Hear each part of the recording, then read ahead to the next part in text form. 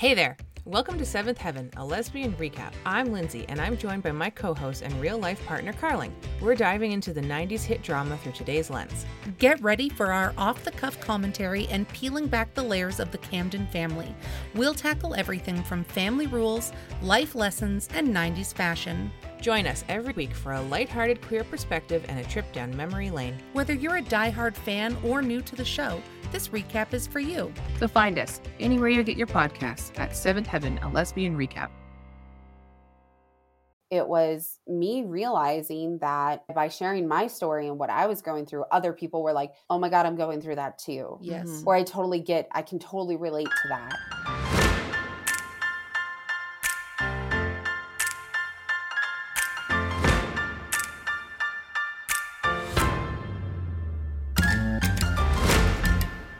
Hey, Michelle. Hey, Carling.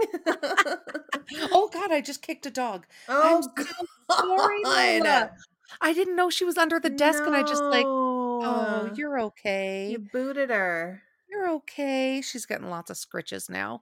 Oh, My God, no. Michelle, we are in a mood today. We are. We're too giggly today. We just got a case of the giggles, but We did. I don't want to giggle too much because of our friend who left us a 1-star review. Yeah, no more giggling, no more intros, no more talking about our lives. Let's just get straight to the show. Dun, dun. Let's just get to the show. Dun, dun, dun, dun. That's our new music. Yeah. Oh my gosh, I don't know if I feel like we got our first 1-star review. And not even just 1 star. He wrote, that's presumptuous. They wrote.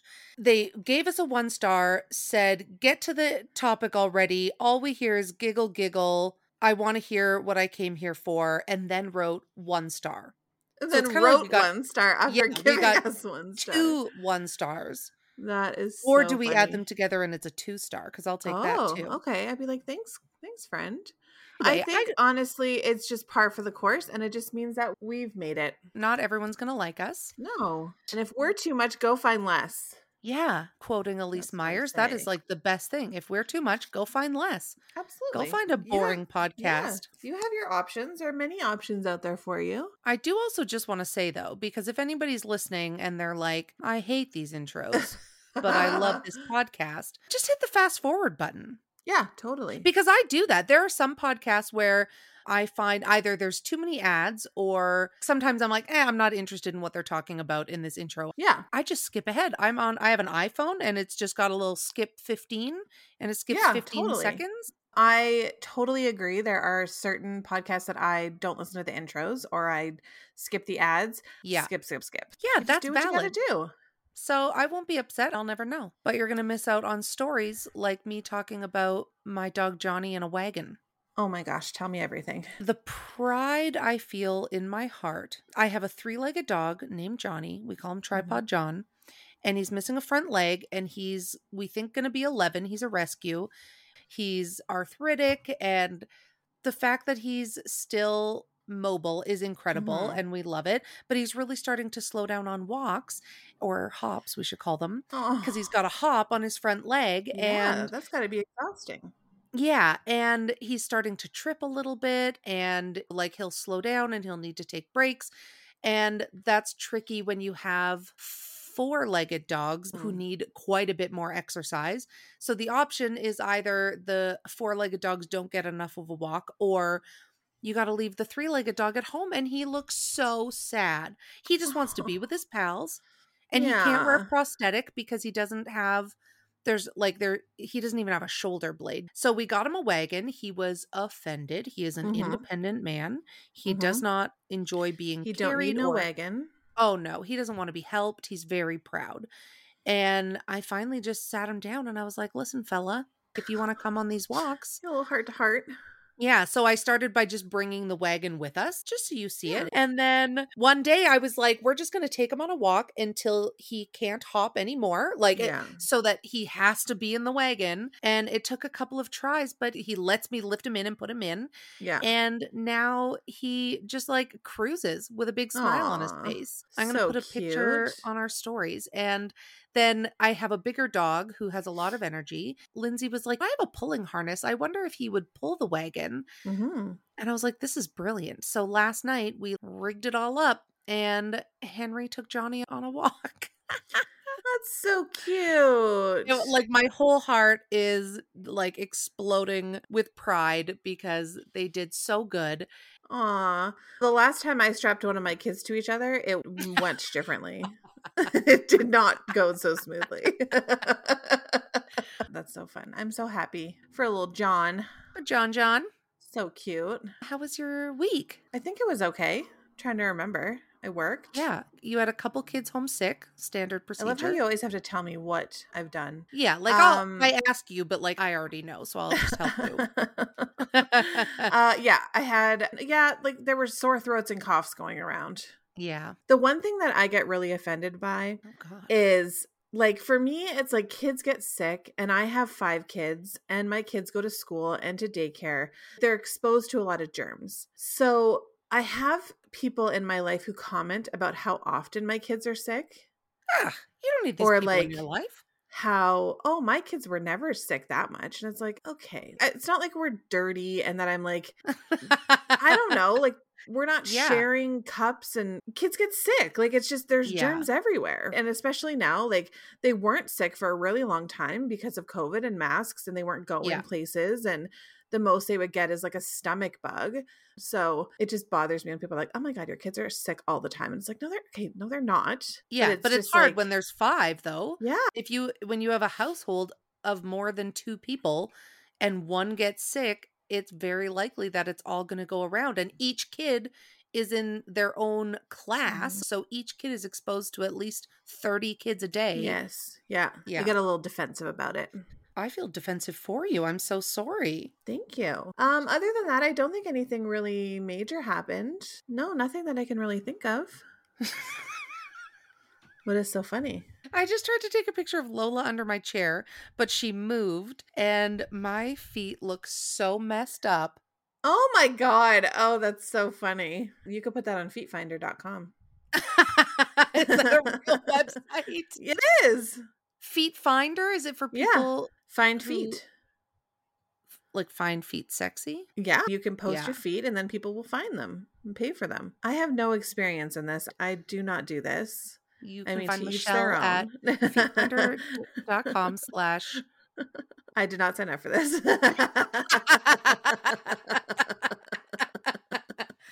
Oh my God. Can I tell you how I almost died? Yes, 100%. On Friday, I texted you. I sent you a picture of me at urgent care. Yes. So for a week now, I've been getting dizzy whenever I lay down or get up too fast. And I was like, so just maybe. Like move or not move. Yeah. So I like if I'm laying on my back and I roll to my right, I just start spinning. Oh. But like not in the fun, like I've had too many edibles way. So I was like, I should get that checked out. But I don't know. Like at the time. I don't want to bother anybody. So then both the sides of my legs, like if you think of your calf and then the outside edge, every time I hinge forward at my hips, I get like this zapping pain in it like bilaterally. And so I was like, that's concerning. I should maybe consider seeing somebody about that. So I booked an appointment with my chiropractor for Saturday because I trust Dr. Quinn above any other doctor. I mean, she is a medicine woman, so. Yeah. Then on Friday, I was just walking with a group of people that we were having a meeting. We were going to the boardroom. I just stepped and it felt like my left calf ripped in half. Ugh. So bad so that I turned around and looked behind me because I was sure my calf was on the ground. Like it was. Oh my God. It was so bad. But then I'm so awkward and I was embarrassed. I don't. Yeah. When I get hurt, I don't get, I can't act. I don't want to draw attention to myself. Oh, yeah. And so I just hobbled my way and nobody noticed or said anything. And then I sat through the whole meeting thinking they're probably going to have to amputate my leg. It hurts so bad. Oh my God. Yeah. So then I told my boss and she was like, should you get that looked at? And I was like, no, like I'm supposed to be the fire warden until 7 tonight. So I think it's okay. And she's like, okay, but we could figure that out. Right. You can't walk. I mean, if there's a fire, you'll be no help. Yeah. Somebody would have to wheel me out, but I'd have the radio. Yeah. And I'd be more of a bother than the fire. Yeah. Yeah. So then my colleague is going to school to be a physiotherapist and she's doing her practicum. So she was like, can I take a look at it? And she was like, I just feel like you should go get this looked at immediately. And I was like, yeah, okay. And I have a meeting at 2, but then I'll go get it looked at. I thought I would go to the Airdrie Urgent Care because it's like a little town just outside of our city, and it's close to the airport. And I had to pick up Lindsay from the airport at 7:30. So I was like, this way I'm just in the same area. Anyway, I like get there and the nurse saw me hobble in and she's like, can I get you a wheelchair? And I was like, oh no, it's okay. And she was like, the lineup's pretty long. And I was like, no, honestly, I'm fine. And I regretted that decision because standing for the 45 minutes I was in line to be triaged was awful. And then I was telling the nurse my symptoms and she was like, and this has been going on for a week. Why didn't you seek help earlier? And I was like, I don't know. It really drew attention to the fact that I don't want to draw attention to myself. Yeah. I don't want to take up space. I don't want to bother anybody. But I was like, I don't know. Like, how serious is this? She's like, it seems pretty serious. And I was like, okay, God. Anyway, they got me in right away because they needed to test me for a blood clot. No. So apparently one of the symptoms of a blood clot is like a sudden pain in your calf. Oh, okay. In the exact spot that I had it. And they said a lot of times it goes undetected because people think they're just like, oh, I just stepped funny. I just pulled a muscle. Yeah. But like it might be a blood clot. And my blood pressure was really high and the fact that I was dizzy and I had a headache. And so she had to take my blood and she's like, we're just going to start an IV, like just in case. And I was like, oh my God, this is escalating very fast. Lindsay's in Saskatoon at this conference. Anyway, I do not have a blood clot. They did an x-ray and it showed nothing. And so you're just being dramatic. I'm just being dramatic. And then I went to see Dr. Quinn the next day, my chiropractor. Yeah. She was very upset. She was like, Carling, I'm going to need to see you a few times this week. And I was like, okay, but funny story, I leave Wednesday to go out of town. So if you could just do everything right now. Yeah. She's like, Carling, we need more than a 15-minute adjustment. And I'm like, yeah. Oh, but I didn't want to take up time. Anyway, so the doctor and Dr. Quinn, like the medical doctor and my chiropractor, think that I have crystals in my ear and it's called like benign something or other, and they like got out of whack. I feel like you had that before, didn't you? I had something called labyrinthitis like about 15 years ago. Yeah, and I remember that. Like from inner ear damage. Did you have a lot of ear infections as a kid? Yeah, I had like tubes in my ears. Oh, you did? And I had a lot of ear infections. Yeah, so I was that makes kid. Sense. Oh, ear infection kid and asthma kid. God. I know, and nosebleed kid. Wow, it's a miracle you're cool today. Am I though? It's a miracle I have friends. You persevered. Anyway, can I just tell you that through your story, I have come up with 2 new merch ideas. The one is going to be take up space. Ooh, yeah. And the other one is going to be, I don't know if I want to say not a bother or something like that. Something about being a bother. Those are my ideas. Yeah, I need to really unpack that with my therapist. Like, I don't want to... I get that. I feel the same way. Yeah. Oh my God. This man came in and there's somebody stands at the front door and says, are you here for urgent care? I need you to sanitize your hands and put on a mask. That's like their only job. Their only job. And then they direct you to the line. He walks in and she tries to say her little spiel. He just talks over her with every symptom he has. He can't stop burping. His stomach hurts. He thinks he might throw up. It might be something he ate. Nobody in that vicinity needed to know this information. No. And she was like, okay, I'm just going to get you to sanitize, put on a mask, and go wait in line. He's like, what? He was outraged. He wanted to be rushed right in. His stomach pain is valid. His burping is valid. But like, sir, like I can't walk. And there are just people there with all sorts of things. Honestly, it's like take a Gravol, go home and hunker down on the toilet. I'm no doctor, but I was already triaged and waiting to be called up when he was in line. I just had to listen to him belch. And I don't just mean burp, like he was belching. No. And again, I was trying to have compassion. He doesn't feel good. When you got gas, you got to get it out. But like, it was gross. Yeah. Good times. I'm glad that you're alive and well because I told you that if you died, I would be really mad at you. So thank you for taking that advice to heart. Yeah, you're welcome. I'm a little bit concerned about you being on the plane with like swelling and stuff. Maybe you should get some compression socks. I did think that, but I'm still going to wear like capris, so it'll be really cute. Oh yeah. Or you could do like the compression socks with sandals and like booty shorts or something. Yeah. Yeah, I think that would be a good way to go. Yeah. I love that journey for you. Thank you. And we're going to try to record some intros while I'm there, but if things go south, we're going to have some canned intros. Yes. Yeah. To put in. We should do the Office Ladies intro. Where that could be like our canned intro. Hi, I'm Michelle. And I'm Carly. And we were on The Office together, but we wouldn't do that. We were in My Fair Lady together. And we're best friends. Each week, recap. Amazing. All right. Somebody's already complained about our intro, so I feel like this intro's been long enough. This one's for you, P. Jones. Dedicate this intro to you. Oh my God. All right. Let's get into it. All right. Okay. Bye.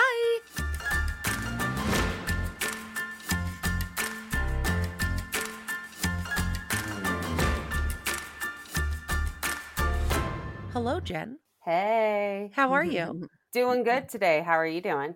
Good. We're so excited to chat with you today. Thank you. Thank you. I'm stoked to be here because I didn't sign up for a lot of shit. So I'm super stoked to be here. I love that. Yeah, you and I met over like a podcast Facebook group. We were both like, hey, I think we have a very similar podcast. Hey, that means we probably have a lot of stories to tell. So your podcast is it called The Shit We Don't Talk About? It's called Shit You Don't Want to Talk About. Oh, yeah. Yeah, there's a lot of that we have. Yeah, exactly. That's why I think I love the name of your podcast too. Because it's not like people sign up for this. Yeah. Yeah, it came out of our lives where it was like, we did not sign up for all of this. Yeah. And then it's like, there's a lot of other people who didn't sign up for all of this. So let's talk to them. Yeah. Yeah. Yeah. So how long have you been podcasting for? Since this is my second podcast. I actually had my first podcast in 2016. Oh, wow.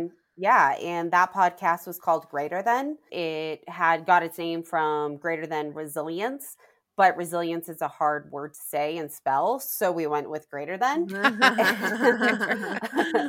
And we talked about homelessness, sex trafficking, the caste system in India, racism, racial biases, disabilities. And every time I would describe it, I would call it shit you don't want to talk about. Yeah. In 2021, I launched Shit You Don't Want to Talk About podcast to turn the stigmas of shit you don't want to talk about into shit to talk about. And that is why that is our social media name, because we want to change the conversations. And I think like the more that we have these conversations, the more people realize that they're not alone, that there's probably a lot of people that can relate to things that you've gone through, and it builds community. 100%. I love that because it feels like a lot of stuff that you are going through, you don't want to make other people feel uncomfortable by talking about it. It's just so important because I think our society is built on keeping everybody comfortable. And to the point of what you both said about y'all have gone through some shit and like that sucks. Being able to start normalizing those conversations and saying, hey, this is what's going on with me is like a hard balance, because you're like, oh, if I say what's going on, then, you know, people are going to get awkward. Yeah, we all need to learn how to live in this awkwardness. Yeah. I've had it where I've been really struggling with my sexual abuse in the past because I'm dealing with PTSD right now and it's driving me insane. People have asked me, they're like, dude, how are you doing? And I'm like, really shitty. And I'm getting through it. Yeah. Or the same of, I'm not getting through it and I need your help. Yeah. So we talked about how to start your story, and it got brought up about why you started the podcast, and it kind of starts with brain surgery, right? Yeah. So I have multiple arachnoid cysts on my brain. What those are they're basically just cysts in general aren't bad. They're just basically a little ball of fluid, and they're not inherently bad. They can be bad because they can be tumors, they can be cancerous, but inherently just by themselves, they are not bad. An arachnoid cyst means, and this is not the medical definition, so this my paraphrasing, I'm not a doctor, is the fact that it's between my brain and the spider webbing. It's a harder area to get to, and also the impact it has on your brain. And I was born with these. So when I was growing up, my skull started forming weird on the right side of my brain around my temple. And my mom freaked out like any parent would. Yeah. So she had MRIs done. I was living in Phoenix at the time. So around 2 or 3, we got the MRIs done and they were like, yo, arachnoid cysts happen. She'll probably get rid of them as she grows up. Not a big deal. Every time you say arachnoid, I think of spider, like arachnophobia. And it's because it's by the spider webbing. So you are exactly right. It is so gross. It's so bizarre.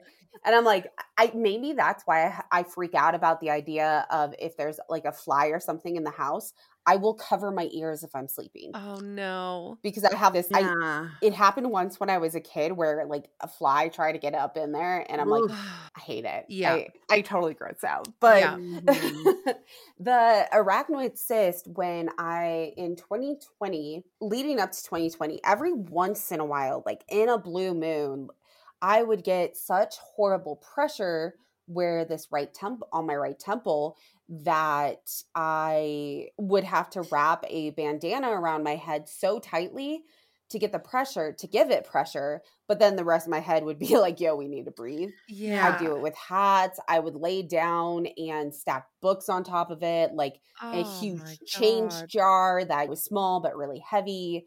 It happened every once in a while. Not a big deal. No one could tell me what caused it. And then in 2020, it was happening once a week. It was happening multiple times a week. And they would last so much longer. There was one time where my sister started working with me, and she's my best friend, but I call her my sister because we've literally known each other since we were born. I was driving us to work and I had to pull over because I couldn't see anymore. The pain was insane. And so she had to drive us the rest of the way. And that got started on the journey to start looking into like, how do I get this fixed? I mentioned the fact that I lived in Phoenix when I had my MRI done when I was a kid, because I actually ended up having my surgery for the arachnoid cyst at the same hospital and the same, not the same exact doctor, but the doctor group. And they were phenomenal. Basically what they did is picture this arachnoid cyst as a lake, and they created a scar river into where other brain fluid is. So I think about that as the ocean. Yeah. So they basically just created a little river, a scar river. I was like, okay, cool. Done. Let's go. Yeah. And surgery has never scared me. I've had 10 surgeries. I've been in and out of the doctor's offices since I was a kid. It's not something that I fear more of if they can't figure out what's wrong with me, not the fact that I'm going to surgery. Yeah. I could care less that I go into surgery. Even the surgeons, the actual like neurologists, the neurosurgeons, the therapists, the psychiatrists, nobody was like, oh, hey, when you have this surgery, because it's by long-term memories, yeah, it's going to trigger all that shit. You're just going to have, remember everything. Did they know that this was going to happen, or they didn't know? They didn't know. And because this was a surgery that was like, yo, we hope it works, but it may not. And you may have to have it again. Yeah. It was the type of thing that the feelings from all of it came first, then the memories themselves. So what do you mean feelings? Like in your body? Emotions. Okay. I worked at a production company and I had some friends that wanted to get going and start their own work. So they needed content. And I had a friend that had a coffee business and they really needed videos. So within 3 days, I got both to participate for free and like 50 of my closest friends to be like, yo, you're showing up for this shit. We're just going to do this. Yeah. And it was some of the people I am closest to, like some of my best friends, people I absolutely adore. My partner was there and I felt worthless. Oh, no. I showed up and I was like, I'm worthless. And you had never felt like this before? Like you didn't know what it was stemming from? It was a feeling I felt in high school not a feeling that I've really felt as an adult. Right. I didn't know what it was, but basically it was the fact that since everything else had something going on, that I wasn't needed or wanted, because I've always known myself as the one that could get the quiet people to open up, the crowd to get going. But once the crowd's going, what do? Why am I there? Then I also started getting into self-harm and suicidal ideation again. So the neurologist and neurosurgeon were like, you got to go see psychiatry. And during this process, I'm recording the videos and talking to my friends and family on Facebook, because the shit's scary. And I truly believe in mental health and we can all learn from each other. With psychiatry, they diagnosed me as bipolar type 2. I am ADHD. I knew that one. I knew bipolar type 2. I just never wanted to take medications for it. Anxiety, depression. I'm also dyslexic. They were like, we need to put you on a mood stabilizer. Let's try that. And I was like, okay. And then an antidepressant, which the antidepressant anti-anxiety is one pill, but I was sharing my journey of seeing what this was doing to my body, what was going on. At that same time, the beginning of 2021, I started a new job and I was working in the world of APIs, which is super tech. That's what I like to call it. Yeah. But basically the easy way of saying it is application programming interface, which means in non-tech world, one software talking to another software. Right. So I was telling my boss, I was like, I want to start another podcast. I think I'm going to do it in sales because I'm sales enablement. It'll be dope. And she's like, nah, bro, you're not. It's not going to be sponsored by the company. And it's going to look like it's from the company. And we're not going to do that. Right. They also had their own podcast too. Okay. And I was like, fair enough. And she's like, why don't you do it on mental health? You love mental health. And bringing it back to my original podcast, that is how we came up with the name Shit You Don't Want to Talk About, because it was literally, that's what I was feeling, what I was going through, why I was sharing those stories. Wow. And so you had said some memories started flooding back, but they started with feelings. So you went to the neurologist and you're like, this is weird. I'm getting all of these symptoms, emotional symptoms, and they medicated it like through the psychiatrist. At what point did those start turning into like memories that you had locked away and didn't even know that you were storing away somewhere? I knew the memories were there. I just didn't realize that they still affected me. And also, they didn't come to mind very often. It was like, I went through it, cool. Never really thought about it. A lot of ways that showed up to this point was I was a workaholic. It wasn't something I enjoyed, but I always felt like I had to prove myself, be the go-to person, the one that always did way too much, because I felt like I wouldn't be good enough or wanted if I didn't do absolutely everything. Right. So that was still showing up in my life until probably about the last year. So that's something that I didn't realize was because of all this shit I went through till I started going to therapy. I didn't realize how the sexual abuse affected my relationship. What a lot of therapists have told me before, this is a big part of my journey that I'm still working through, is they're like, oh, it's probably you're having issues with your relationship, with having a libido or PTSD because you're 2 years into your relationship and the sexual abuse lasted for 2 years. I'm like, okay, that makes sense, but it's 2022 now. Can I be through this shit? Like, yeah. And my partner, luckily, is so patient with me while I'm trying stuff, because yes, birth control can go into it. Yes, medications can go into it. Yet diving in like head first into therapy, I was hoping would fix it, but it's still something that I'm struggling with. That started really presenting itself after brain surgery. It was the tendencies for self-harm, and it was that feeling of worthlessness that I was causing everything to be wrong, which was something that I was told quite a bit growing up, of how fat I am, how ugly I am, how worthless I am, how stupid I am. All these feelings are coming back, and I'm already a workaholic, that I like upped my workaholic game. I'm drinking 6 or 7 yellow rock stars a day. Oh I say my the yellow God.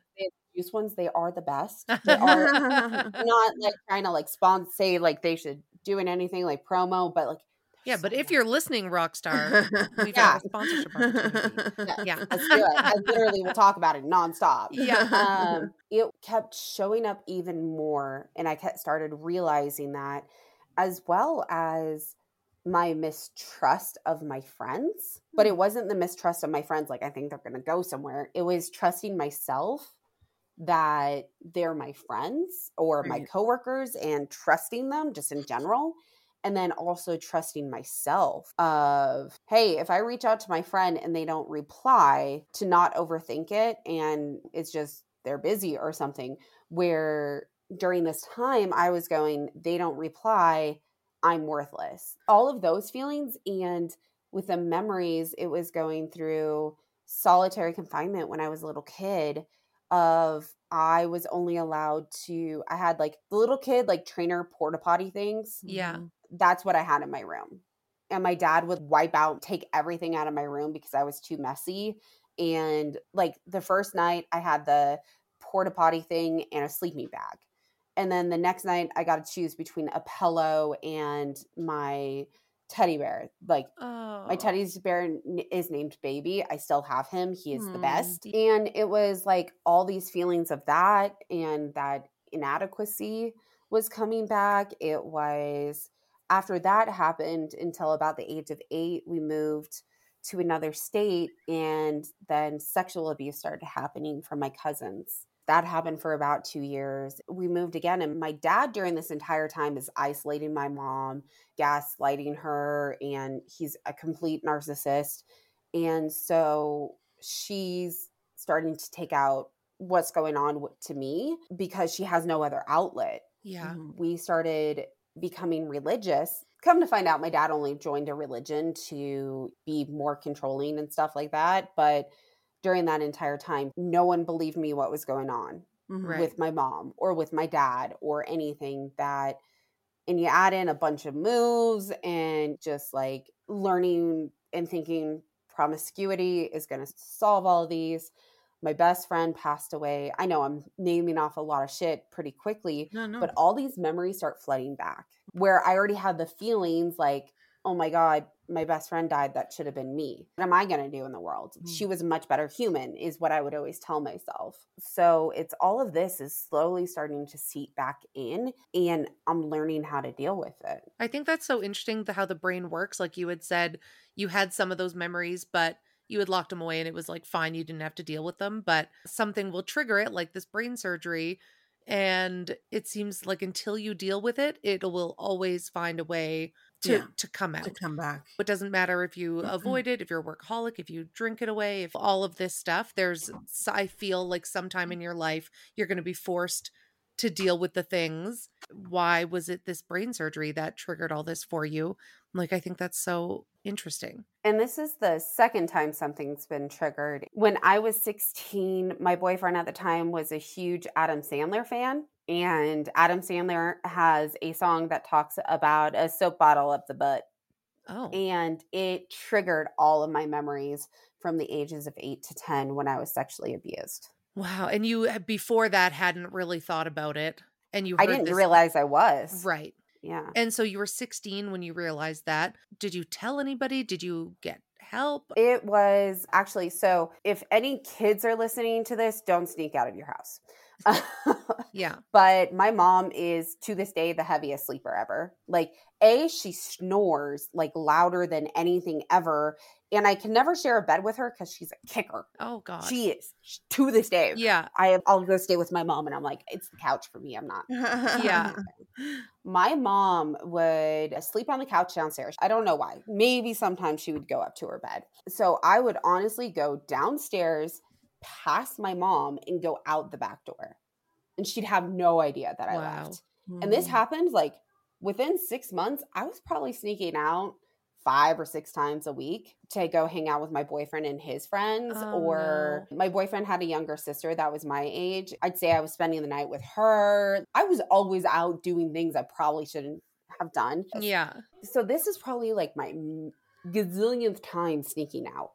And I get triggered. My mom randomly calls me, like screaming at me about, where are you? I wasn't meeting up with my boyfriend because of this.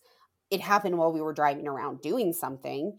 And so I'm like sobbing to her because it's right after it happened. To get myself not in as much trouble, I just told her he picked me up because of this. Right. And we come home and my mom is so unbelievably caring. And this is a big thing. Yes, my mom was physically and emotionally abusive. She was also my number one fan. She had a lot to deal with herself. She didn't know how to deal with. She didn't have the outlet to deal with it. She didn't have therapists that knew what was going on. She didn't have any friends left anymore because my dad isolated her from everything. She was brought up by parents that said, you do anything to stay in your marriage. So my mom was alone. And it was very hard because I still love my mom more than anybody. And she is such an incredible human. Especially when during my teenage years, it was really difficult because she would be very physically and emotionally abusive. And then she would try to buy me all the things I needed. She would try to remember to get me my favorite candy bar or give me rides places, or she always worked on providing for me and doing her best.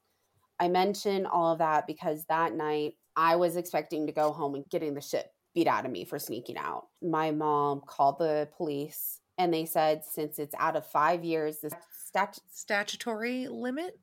No, no. Statute of limitations. Thank you. Oh. Yes. Well, my brain was just like cranking that. Let's get there. Was out of the statute of limitations. Right. Because it had been over 5 years and my cousin turned 18. She just let me saw him. And I don't remember much after talking to the police officer, but I didn't know exactly how to deal with it then, although I knew my younger cousin was going to be starting school with me.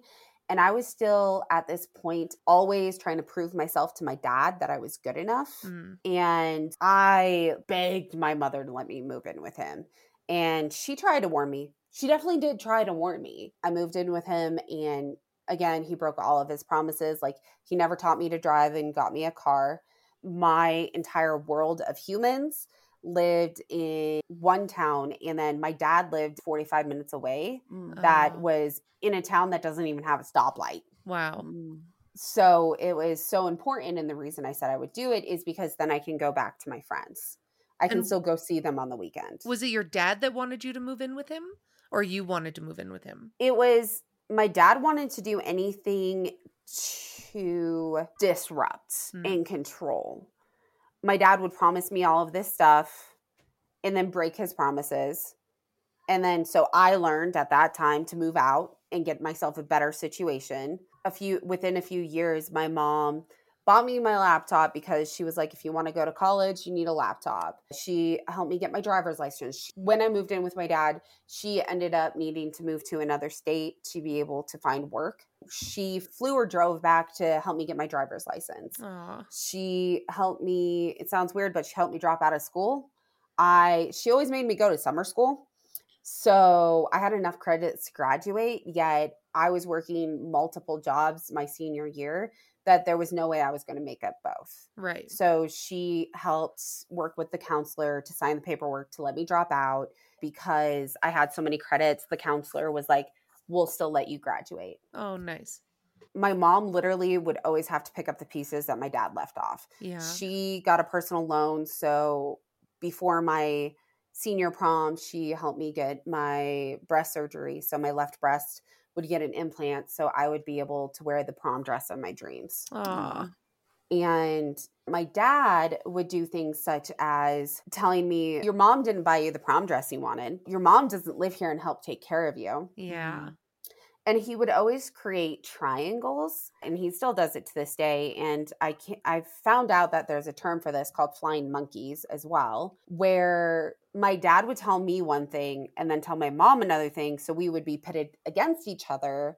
Or to get back at my mom, he would use me as a flying monkey to be like, oh, dad said XYZ to get my mom to start talking to my dad again. Right. And he still does this now.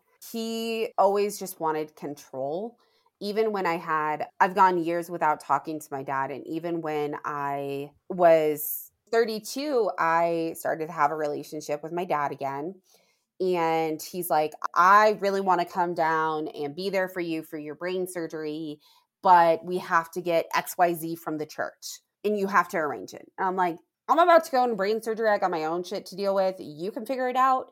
And my mom, who is also part of the same church, was coming down.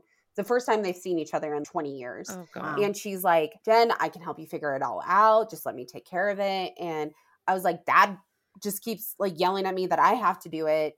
And I even offered to be like, Dad, Mom will take care of it. And he came to town and he made me like go find him to find our house. It was very bizarre, the type of things he would do for control. Right. Yeah. And the surgery was on a Monday. I got home on a Wednesday or Tuesday night, late Tuesday night. And he came over Wednesday morning and was like, okay, bye. And I was like, dude, you couldn't see me in the hospital thanks to COVID. And now you're leaving.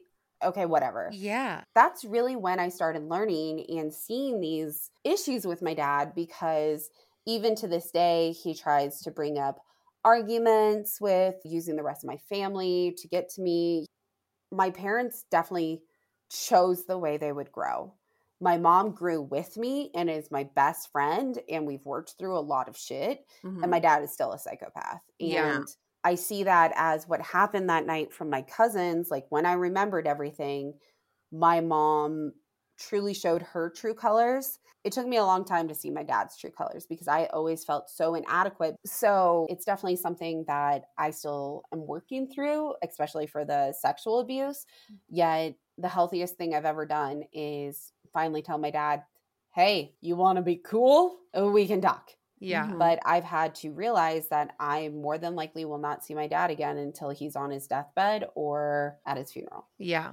Yeah. Wow. After you had the brain surgery and all this was happening, what did you feel was the best thing to help you go through it? Was it therapy? Was it the podcast? Was it talking to other people? Was it confronting all the stuff from your past? All of the above. Yeah. The stuff with my dad was the hardest thing to work through. I'd have people ask me on a regular basis, why could I forgive my mother so easily, but I could never forgive my father? Yeah. And what took so long to get the words for is my mother's intentions and the vibe. My mom literally would do absolutely anything to see me survive and thrive. Aww. Yes, she had her own mental health that she needed to deal with. And by no means am I justifying what she put me through. Yeah. She was doing the best she could. Time and time again, she's always helped me. She's always been there for me. And my dad, I couldn't comprehend why I always felt so miserable around my dad. And a lot of it I felt was my own fault. I've been through so many like self-development courses, and I still couldn't get over like why I felt so bad about my dad and why I could never be good enough for my dad. And even after the surgery, yes, I got a lot better about it when he came for the brain surgery, but I still couldn't understand why I wasn't getting over this. Leading up to the podcast, I actually started doing EMDR therapy. It's eye movement desensitization repetition. Yeah. Yeah, I've done that as well. Yeah. And it really helped with some of the big stuff, which was about my dad and being locked away in my room and remembering things about that. I remember my mom and dad screaming at each other and trying to fight to get to my mom as like a little kid. I didn't remember that until I started doing therapy. And that did really help get through so much of what I was struggling with. I'm still struggling with PTSD of the sexual abuse. Yeah. Right. It was also realizing I'm not alone. When I started posting these stories online just for myself or like these videos on Facebook, it was me realizing that by sharing my story and what I was going through, other people were like, oh my God, I'm going through that too. Yes. Or I can totally relate to that. Yeah. And also realizing that and meeting people that wanted to be a part of the podcast once we decided to do it is what really helped me go, I can get through this. Yeah. It sounds weird, but like becoming myself. And that's what that job last year really helped me do is I have bright purple hair. That's who I am. Yeah. I like wearing gold sparkly overalls and sequins and bright colors. And half the time I don't match when I leave the house. I'm not sure why Tyler puts up with it, but he does. Since my brain surgery, learning so much more of who I am once I started working through this shit. Yeah. Yeah. And are you, I don't know, yeah. are you like thankful that the brain surgery triggered what it did because it's forced you to face and work through everything? Yeah, I would even say that I'm thankful for the job I had during it, Right. this entire experience. I worked for a production company that it was literally the shittiest job I've ever had. My boss was a narcissist, probably a psychopath. And I think that's actually what caused the brain surgery to finally happen, is the stress of that job. Oh, interesting. Yeah. And it also made me realize I'm not crazy. And the brain surgery made me take a month off of work. And it was the first time I had ever done that. And that job, even though it's one of the worst jobs I've ever had, has helped me so much more in my career, being able to do the podcast, being able to be a speaker, an MC for events. It helped me get the job that I had in APIs. It is between the two. They were like, Jen, you're going on the wrong course of life. We're going to mess it all up and have you restart from ground zero. Yeah. And so I'm incredibly grateful. I am also oddly grateful for the shit I went through, because it made me who I am. It made me strong enough to be there for others and advocate for others and give them a platform to share their stories, but also hear that we're not alone. Yeah. That's so important. I feel like every time I do a podcast interview, I am getting like a mini therapy session, and I'm picking out things that resonate with me. And what you were talking about with your mother, I feel like I'm screwing up every day with my children, especially because they've gone through a loss of a parent and they're struggling with their mental health, and I'm struggling with my mental health. And I just am so afraid that they're going to hate me in the end because I didn't do enough, or I didn't help enough, or I said the wrong things because I'm struggling. So it's just interesting to see the other side of it, where you can understand what your mother was going through and you can empathize with her, with what she was going through, and still understand that she was trying to do the best that she could. So that's just my little piece that I pulled out of it today. Yeah. I mean, we always say do your best until you know better, and then do better. Yeah. And sometimes that's a rocky road. Yes. Mm-hmm. And I would say one thing, especially to all the parents out there, just what you just said, is if I could go back in time, the biggest thing I would ask for is my mom to take care of herself. Mm-hmm. And I hate the air mask thing with planes, because that's what so many of us talk about. But I wish that if I could be like, give my mom any gift in the world, it would be to show how worthy she is, and how amazing she is. And it's okay to ask for help. You don't have to figure it all out. I ended up okay. Yeah. And I'm not dead. And I'm like, to me, that's a parent's, because so many of my friends are parents now, and they're afraid of some of the same things. What if I mess up my kids? What if they never forgive me? And I'm like, in all honesty, doing what's best, in my opinion, this is totally my opinion, make sure they live and give them the best opportunities you can. I think it's so amazing that so many parents now are realizing that mental health is a thing. Just having these conversations and being transparent and vulnerable with their children of, yo, I'm working through this, even while you're working through stuff. Something that I think kids don't always see, and they won't see until hindsight. And there can be times of not talking, is realizing what our parents did for us. yeah. Like my dad, he has no excuse. He can buzz off. But my mom literally went through so much shit that I couldn't comprehend then. If something comes up, like, she knows I do this podcast, and for some reason she absolutely hates that in June we're celebrating Pride Month, and that's all we talk about during June. And she doesn't understand it, but she still shows up for the IG lives. Right. Yeah. And it's that type of stuff that I think means more than ever than being a perfect parent. Yeah. Showing up, just showing up. no matter how you are, who you are that day. It's a bad day, it's a good day. That's all I could ever ask out of my mom. I always joke that Michelle will know how much she's messed up her kids when they finally write a book or release a podcast when they're in their 20s or 30s. Yeah. And until I'll have them on my podcast. Yeah. Let's do it. And until then, I already know. I have a 13-year-old, so they tell me every day how all the things I've screwed up on. And that's the hardest part, is that your kids are kind of a little bit unaware of things for so long. And then once they become a teen, they become more aware of your flaws and the things that you're doing wrong, but they don't understand the empathy side of it and like maybe why you're screwing up or why you're saying the wrong things and what's going on in your life to contribute to that. Not that's an excuse, but like, I'm not a perfect person. So it's just them knowing everything and knowing all the ways that you're screwing up, but not understanding why. That's a real struggle that I'm having right now with my teen.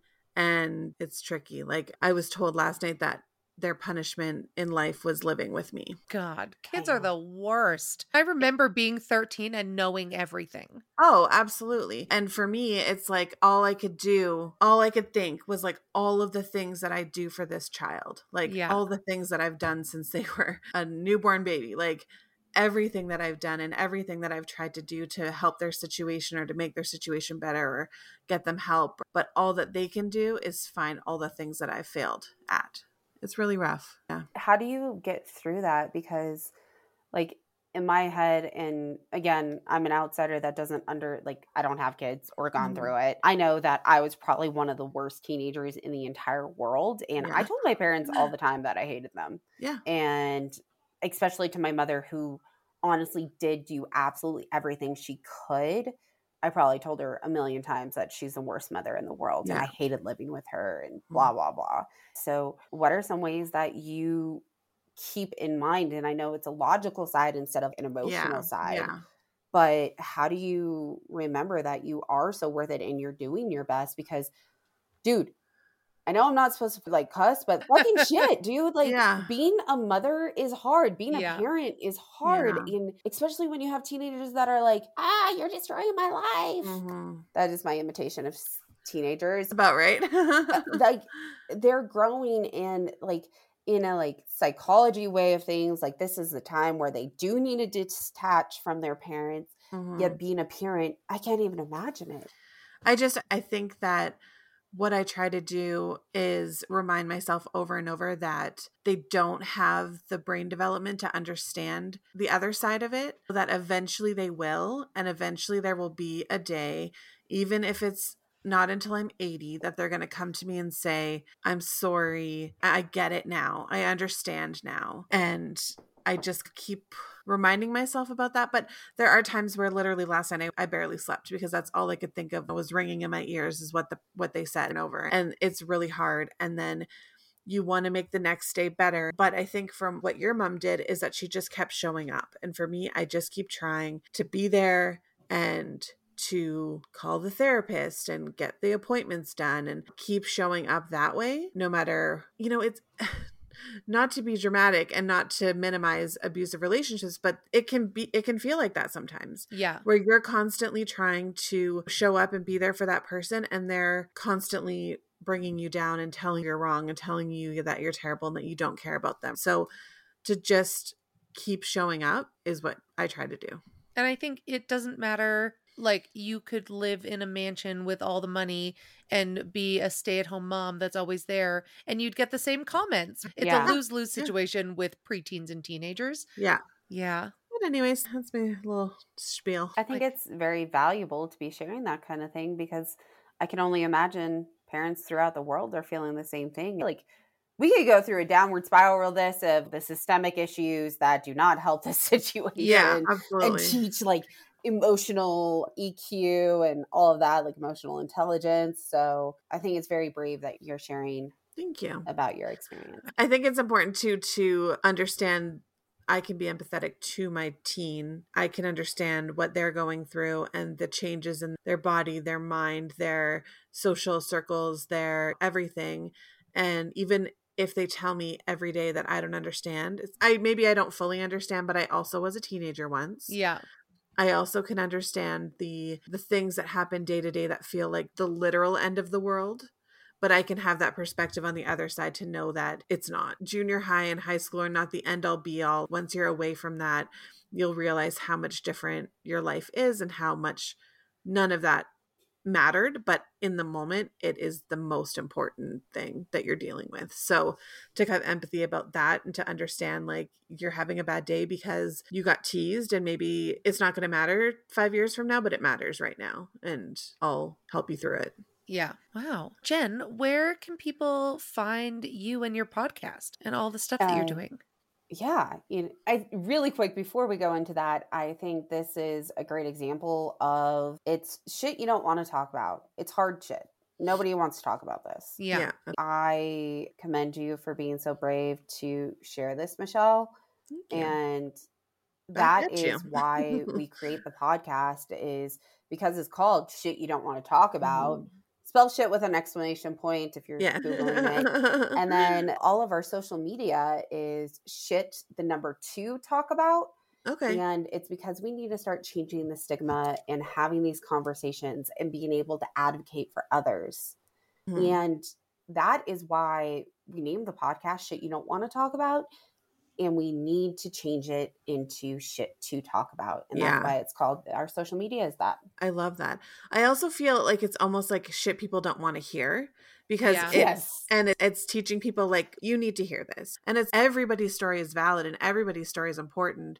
And you're going to reach somebody in the audience that understands and feels the same way that you do. And feels comfortable now telling their story because of you. I feel like I'm echoing by saying this is trauma's trauma. Mm-hmm. It's not a competition. Absolutely. Yes. Agreed. Yeah. Oh, your story is incredible. And I feel like we could have you back over and over again because there is so much to talk about. Yeah. Yeah. You're doing really important work out there and breaking stigmas and all of that. Thank you. Thank you. I appreciate you both. Thank you. Awesome. We'll let you carry on with your day. Thank you. I appreciate it. I just freaking adore the both of you. Oh my God. You're so sweet. You're so sweet. Thank you so much. All right, Jen, thank you so much for spending time with us today. Thank you.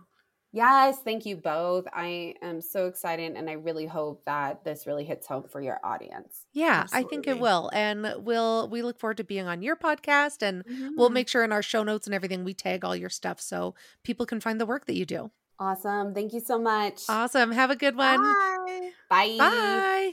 Hey, Michelle. Hey, Carling. Oh my God, Jen. Thank you so much for being on our podcast. I know. That was so good. That was Are we going to be on her podcast? I hope so. Yeah, I'm pretty sure. Yeah.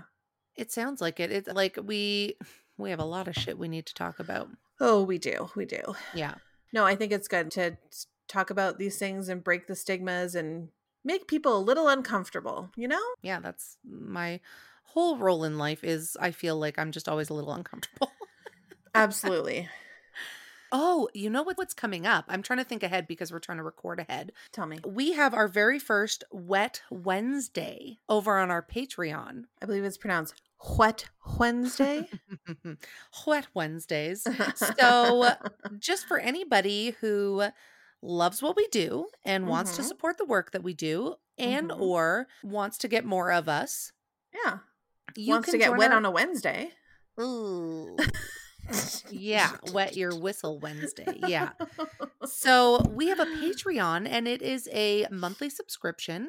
And for as little as $5, you get instant access to over, I should know this number, like close to 60 episodes. And you made a good point last week saying like, it is summer, it is road trip travel, laying at a lake. I would love to find a podcast where I had that many episodes to just binge. Absolutely. That would be a dream come true. If you want that for yourself, for as little as $5, you could have for a whole month, you could have 60 episodes. If you're going on a family vacation and don't particularly enjoy your family, just have us in your ear the whole time. Yeah, we'll talk you through it. Absolutely. And this is my question about Wet Wednesdays, though, because we recorded it on a Wednesday, but are you releasing it on a Wednesday? Yeah, I think so. Okay. So Wet Wednesday, we decided we're gonna do a free preview we're gonna do a preview for all the tiers on Patreon on July 13th. It's a Wednesday. It's video and audio. You can do both or just audio. or just video if you don't want to hear us. Oh my gosh, that'd be so funny. And we take a topic with a guest and we break it down. So we're going to talk with Julie from the Resting Bitch Face Pod. We read a Reddit Mighty Asshole and then we talked about it. And then it spiraled into a lot of different topics. Yeah. It was great. Yes. So any level of patron will be able to see it, Ebel. On July 13th. Amazing. That's going to be so fun. So that's going to be like a once a month thing. And we release 2 bonus episodes every month. And it's That's amazing. Gently. You get 4 of us on the regular feed and 3 of us a month on the Patreon. Mm-hmm. What more could you want? Not a lot. Like that's not a lot because we don't have other than reproductive rights for women across the world. But, besides that. Just as an aside. So it's asking a lot, Carling. Yeah. A lot. All right. Everybody should follow us on social media. Pretty much anywhere. We're on Twitter now.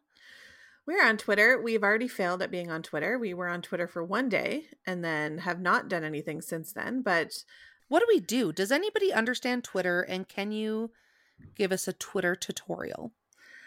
I feel like very smart people are on Twitter and maybe we're not as smart as them. But you know what? We're going to take up space on Twitter. Taking up space. We're going to take up space. You want less? Go find less. Exactly. No, what is it? If I'm too much, go find less. Yeah, if we're too much, go find less. P. Jones. You want less, huh? Go find less. Yeah. Do you? Huh? That'll be our knockoff slogan. I hope everybody has a great week. I hope you have a good trip. Thanks. It'd be terrible if something happened and you couldn't go.